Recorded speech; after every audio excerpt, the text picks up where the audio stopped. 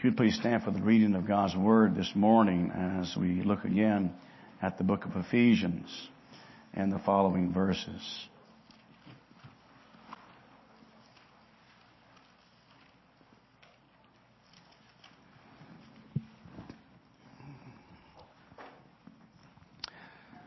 So hear the word of the Lord. I'm going to start reading in verse 17 of chapter 4. Now this I say and testify in the Lord, that you must no longer walk as the Gentiles do in the futility of their minds. They are darkened in their understanding, alienated from the life of God because of the ignorance that is in them due to the hardness of heart. They have become callous and have given themselves up to sensuality, greedy to practice every kind of impurity.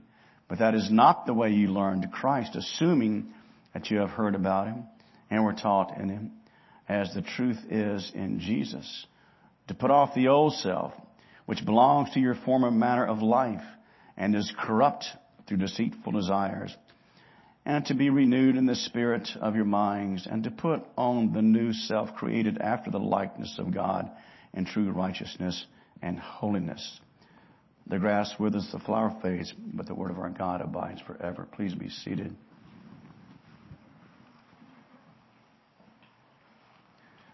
I ask you to go to the Lord for prayer. Pray for me as I seek to preach this text. Pray for yourselves as well as you sit on the proclamation of God's word this morning. Let's pray.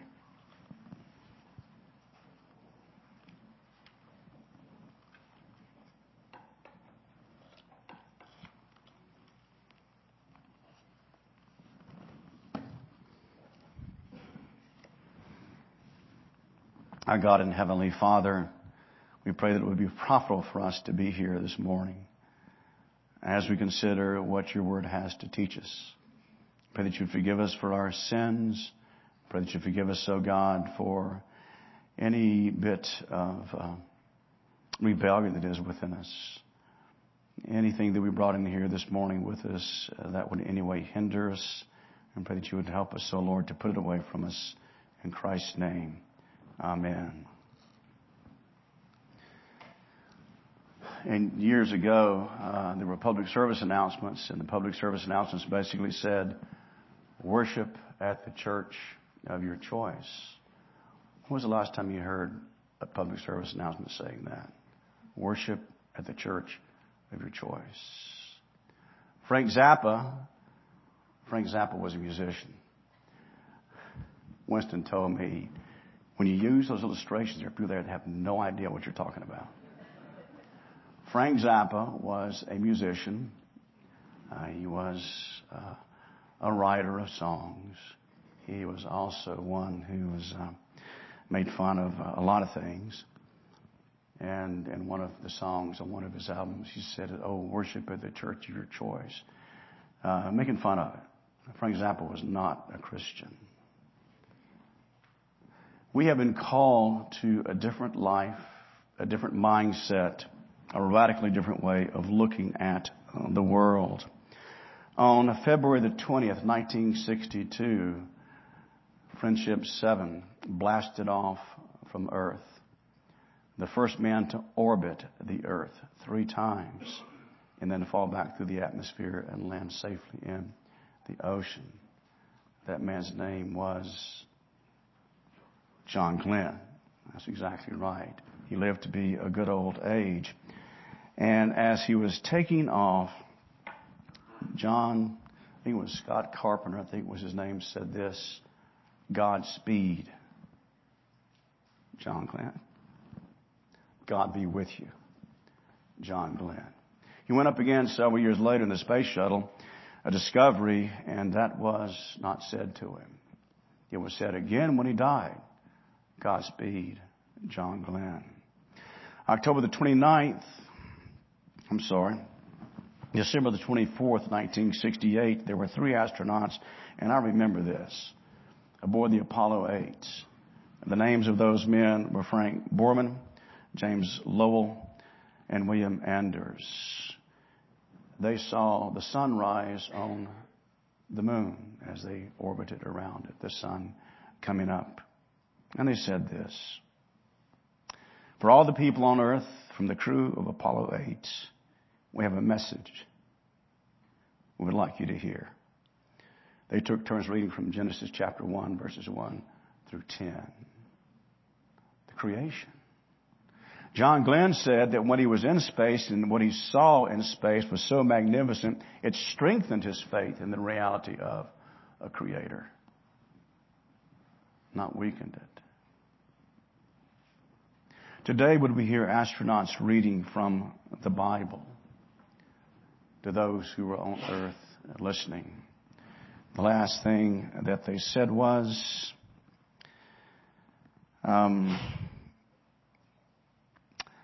good night, good luck, they weren't Calvinist, and Merry Christmas. The last things that were said, and they signed off. In our day and age, the church is to be light and salt in a fallen world. If you listen to the television, if you listen to TV preachers, how often do you hear them really deal with the heart and the conscience? How often do you really hear them deal with the text in such a way as this is what God would have us to do as His people? I'm not the best of preachers. They're a whole lot better than I am. I listen to them, hoping to learn something from them, hoping to benefit from it. But I try to be faithful to the text. And this morning, as you look at these verses, we are reminded that because we have put on Christ, because we have been born again, because we have been born from above, there is responsibility placed upon us to live in such a way as to reflect Christ in our lives. That's our responsibility. How you doing with it? How you doing with it? How am I doing with it? Can people look at my life and say to themselves, there's something different about this individual? Or will they say, he's just like everybody else? I don't see any difference in him whatsoever. His attitudes, his actions seem to be just like everybody else's. That's not how we should be as Christians. That's not how the church should be in this world. When we're talking about putting on the new man, this is what Paul talks about here in the text. In the first place, putting on the new man takes the responsibility on our part to live as the people of God. In verse 20 again, but that is not the way you learn Christ. There's a contrast here. Paul's looking back to what he had said in the earlier verses about how those who are darkened live their lives. They are darkened in their understanding, alienated from the life of God because of their ignorance that is in them due to the hardness of heart. They have become callous. They're giving themselves up to sensuality, greedy to practice every kind of impurity. And as you read this, we understand this is how these people were. This is how these Christians were prior to their conversion, prior to their coming to the Lord Jesus Christ. And you may look at your life and you may see that before you were a believer, you weren't a bad guy. You weren't a bad girl. You're a pretty good Joe compared to other people. Apart from Jesus Christ, I don't care how moral you were lost. And you were ungodly, and you were wicked before the Lord. Otherwise, we wouldn't need Jesus. We wouldn't need Christ. If somehow, by our own positioning, our own efforts, we could be right before God without Christ, but we couldn't be. And so he's telling these people, this is what you were like at one time in the way you lived your life. You were ignorant. Now, you didn't know the gospel. You didn't know who Christ was. You were darkened in your understanding. But now you see there's been this radical change that has taken place in their lives so that they are totally, totally different. Christ brings change into the lives of people. If you have heart problems and you have a little nitro tablet. I don't know if you still use them or not. They did at one time. What happened is you start having chest pains. You pop that nitro under your tongue. It opens up the vessels, dilates all the vessels, eases the pain, helps the blood flow. A radical change. Well, the change that Christ brought in our lives is even more radical than that. Because we went to being one who was dead in our sins and trespasses, without Christ, without hope in the world, the Bible tells us, to one who was alive in the Lord Jesus Christ. We went from being one who was an enemy of the Lord's to as one who now, according to Scripture, you're His child by means of adoption. And the little catechism says we have all the rights and privileges of the children of God. What are those rights and privileges? Well, the first place is being called a child of God. The second place, God is your Father. The Scripture doesn't just say that to give us some kind of language that's lofty and interesting. In reality, God, the God of all creation, is your Father. He is your Father. He loves you and you are His child. And He cares about you more than your parents, more than your spouse, more than your grandparents, more than anyone else in the world. He cares for you. And your life is in the hand of a one who is sovereign, but loving and gracious and kind. A radical change has taken place. We go from being one who is ignorant and walking in darkness to one who now has been enlightened in the things of Christ and one who now has God as his Father. There's a change of hearts. As a believer, you see, your affections should have changed. In the first place, there should be an affection for Christ and an affection for the things of Christ. There should be an affection for the gospel. There should be an affection for the Bible. There should be an affection for personal holiness and righteousness of life. That desire should be there. That should be something that is a part of you, new affections.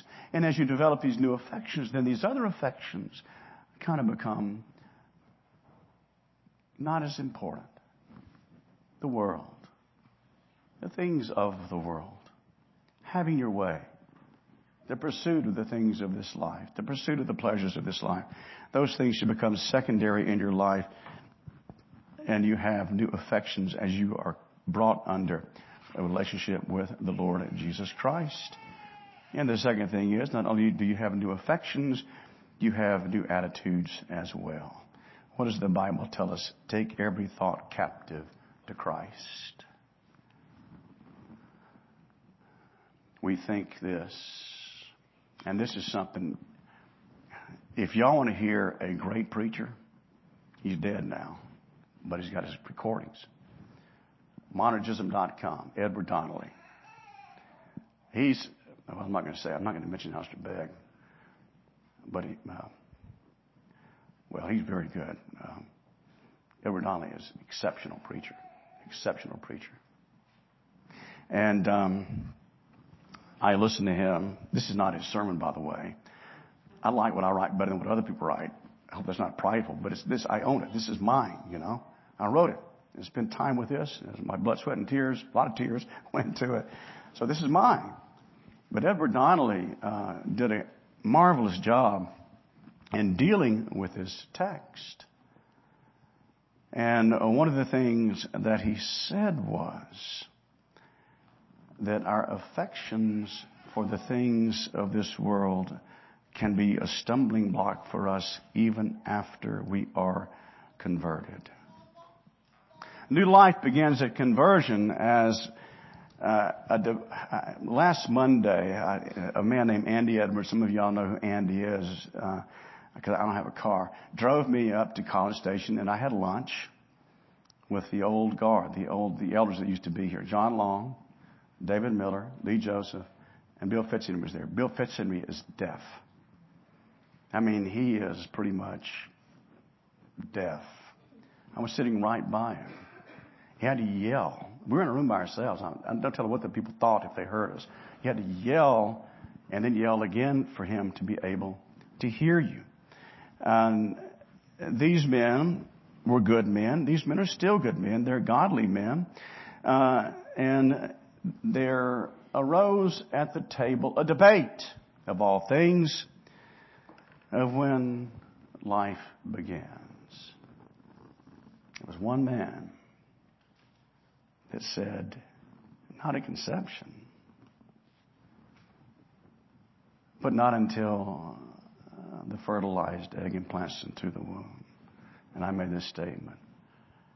And if I'm wrong, don't tell me. All the DNA that is going to identify your eye color, your fingerprints, everything is there at conception.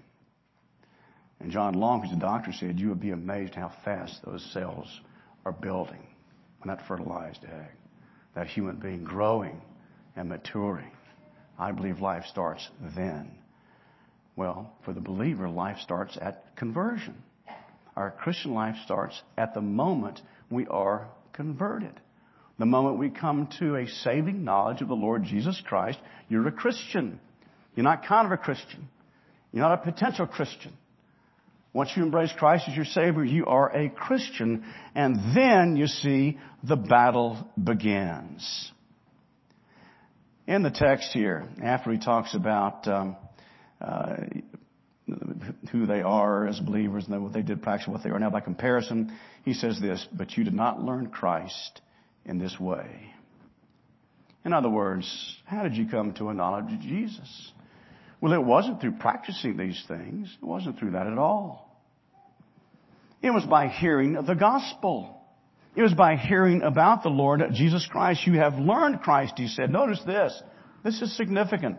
He didn't say you learned about Christ, but you learned Christ. Before I got married, I learned about Linda. I met her, and I learned about her. Superficial knowledge. But now I can say I have learned her after 137 years of marriage. I have learned her. Actually, 44. Because I've spent time with her. I've spent a lot of time with her. I have spent years with her. And I have learned her. So what Paul is saying when he says this,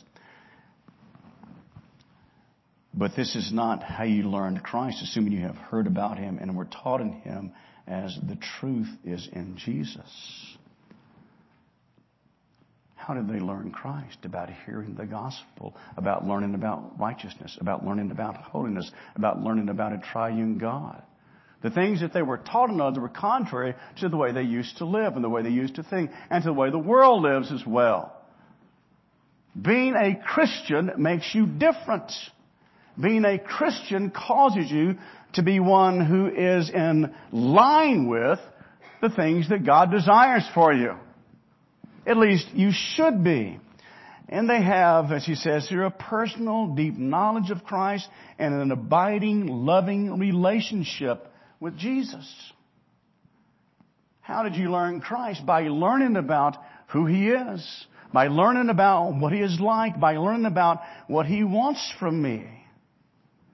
And it is not that this personal interest that comes into our lives is something that happens by action. It is a work that God does. What does God want you to be? Does he want you to be the way you were prior to conversion? One who is in ignorance, one who is in darkness, one who doesn't know his right from his left as far as the Bible is concerned. And that's not where God wants you. That's not where Christ wants you. He wants you to be one who is acknowledging his presence, his greatness, his goodness, his mercy, his kindness, his holiness, and his redemption that he has accomplished on your behalf. Do you think Jesus doesn't care if you never read your Bible? You think Jesus doesn't care if you never come to worship? You think Jesus doesn't care if you never spend time in prayer? Do you think he sits back and he looks at you and says, that's okay. You're busy today. I get that. Don't worry about reading your Bible. Don't worry about praying. Don't worry about going to worship. You got that ball game this afternoon. I understand that. That ain't Jesus. That ain't Jesus. Christ would not have us. Dr.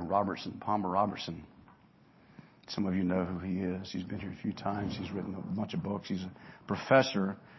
He was at all the seminaries, I think, and was involved in the African Bible University in Uganda. He called his students theological tadpoles. You know what a tadpole is? A little frog swims around, then matures. He called us theological tadpoles. And he didn't say this to us: it's okay if you meant to remain tadpoles. No, you got to become frogs. You got to grow. You have to mature. And it takes effort on the part of believers to do that. The moment we are saved, we pass from death to life. We are no longer bound by death. We are no longer held under the power of death. As a matter of fact, through the Lord Jesus Christ, we have defeated death. A lack of change in the life of someone who claims to be a believer would cause a question of whether or not the conversion is true. Now, before you get upset or get scared, the change is not instantaneous. You still deal with sin, and you're still going to sin. But the question is, do you have a desire to please God? Do you have a desire to learn more about Christ? Do you have a desire to be one who is characterized by the likeness of Christ and not by the likeness of Satan? Is that desire there? How we learned Christ through knowledge and righteousness and holiness, those kinds of things, we continue to abide in those things as Christians. The reason I read what I read from the Old Testament this morning about David was a believer when he committed that sin. He wasn't a non-believer. He was a Christian, an Old Testament saint, if you will. Yet even this man,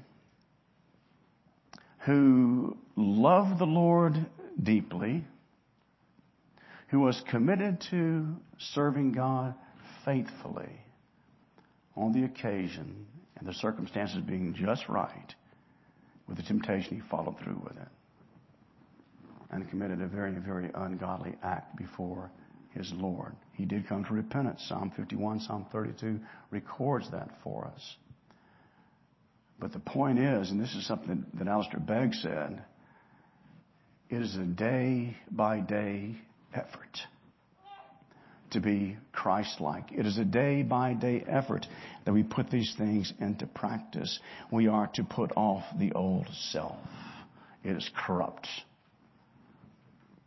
And it was Edward Donnelly that said, if you take a piece of meat and you put it outside and you just leave it out, and the summer we had this past year, that heat, what's going to happen to that piece of meat? It's going to become putrid. It's going to begin to stink. It's going to begin to have bugs in it. And it's going to begin to be sickening. Something that would be not desirous to eat whatsoever. Well, that's what he says. And we were like our corruption. It was a detestable thing. It was, if you will, a nauseating thing, our corruption. Because it was so offensive to God. No one can say that I was not that bad before the Lord.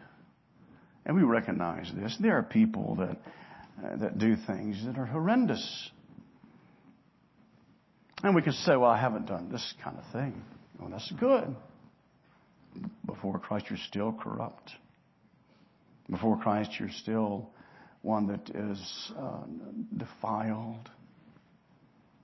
One that has no good thing in you as far as anything righteous, or that would cause God to look at you and say, I am well pleased with you. But after conversion, after we become Christians, then God looks at us and we can do things that are quite pleasing to Him, and He delights in them.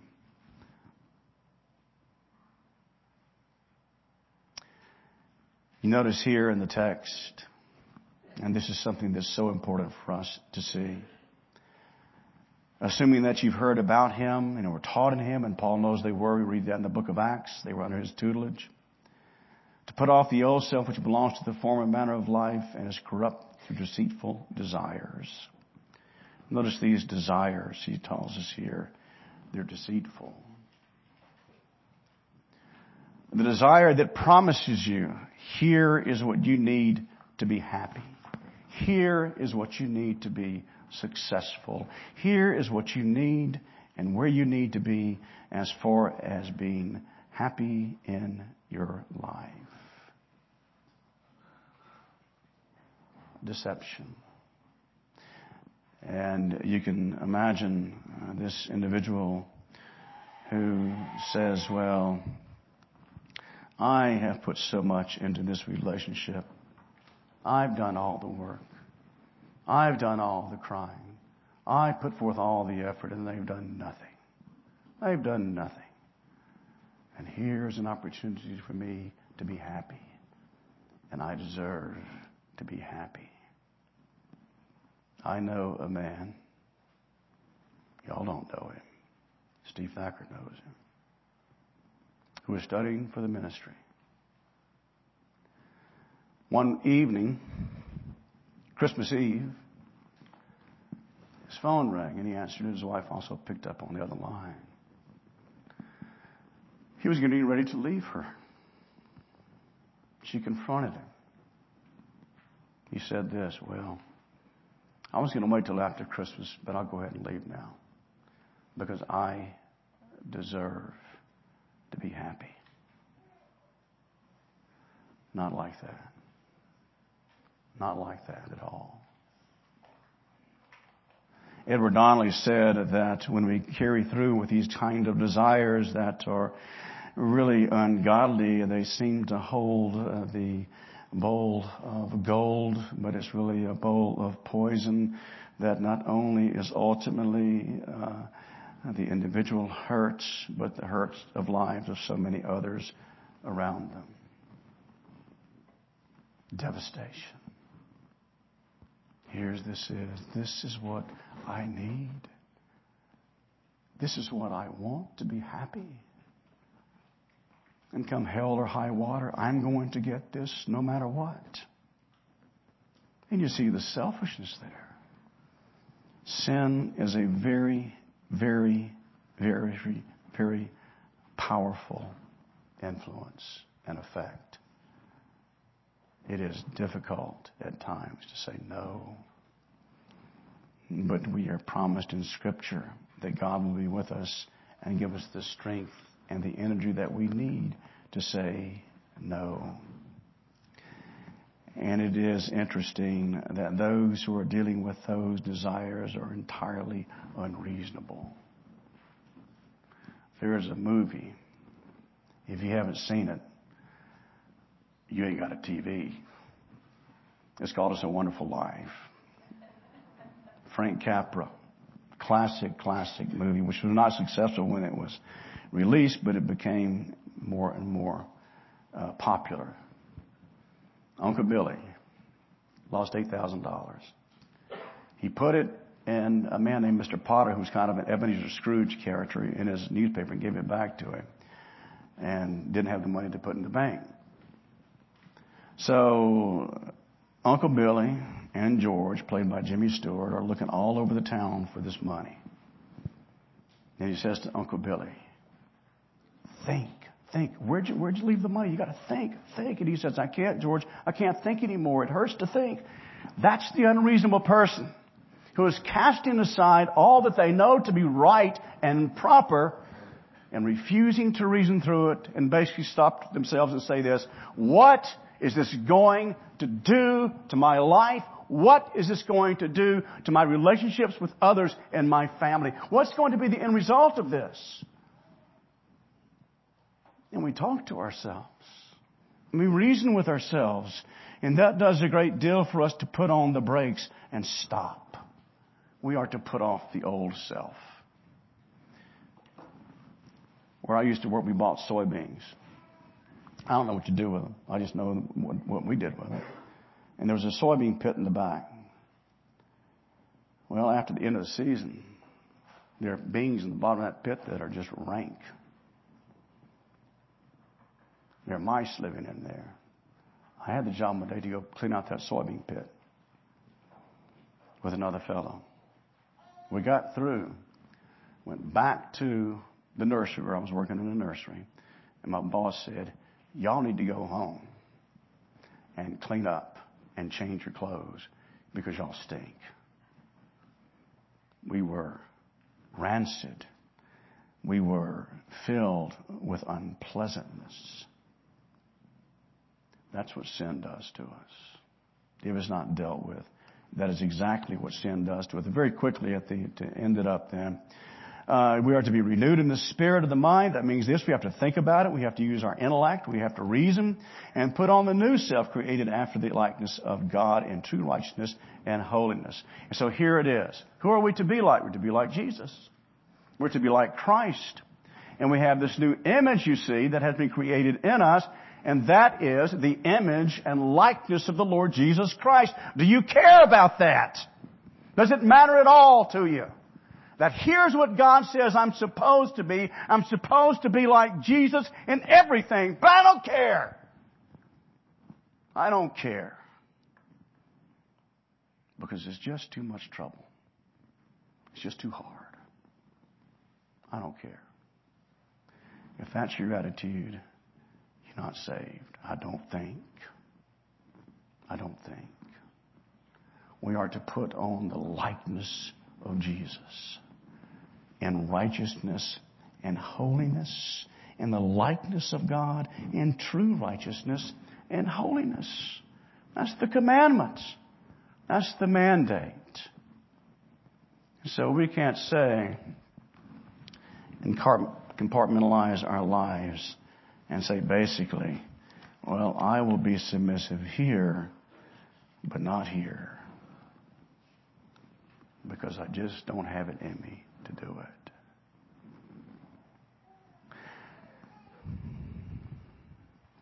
As we live our lives, you recognize that you will be tempted for the rest of your life.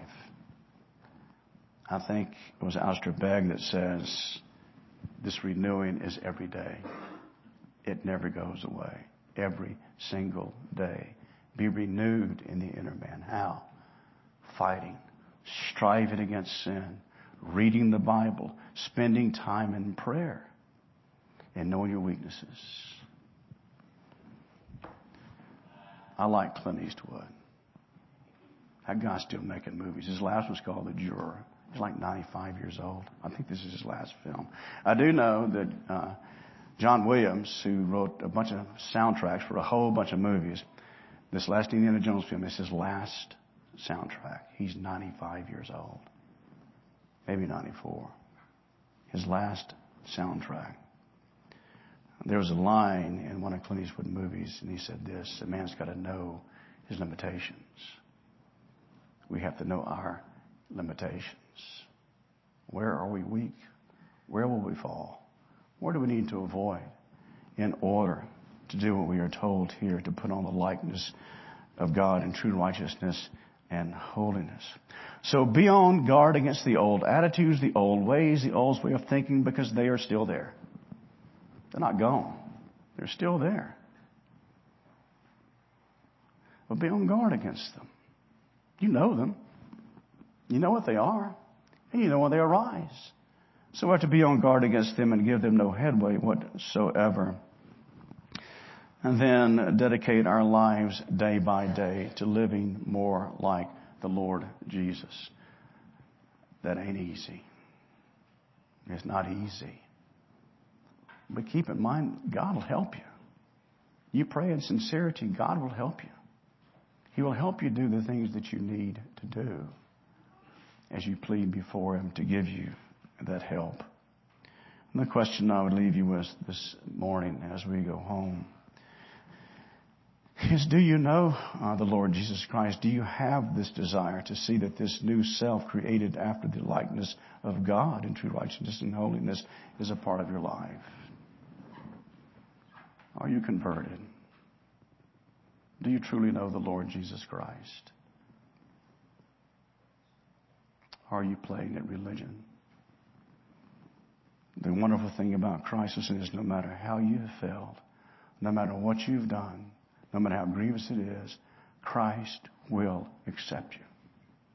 He will accept you. And He will open up His arms and welcome you into His kingdom. And He will help you when you're in need. Remember the Hebrews text, chapter 4.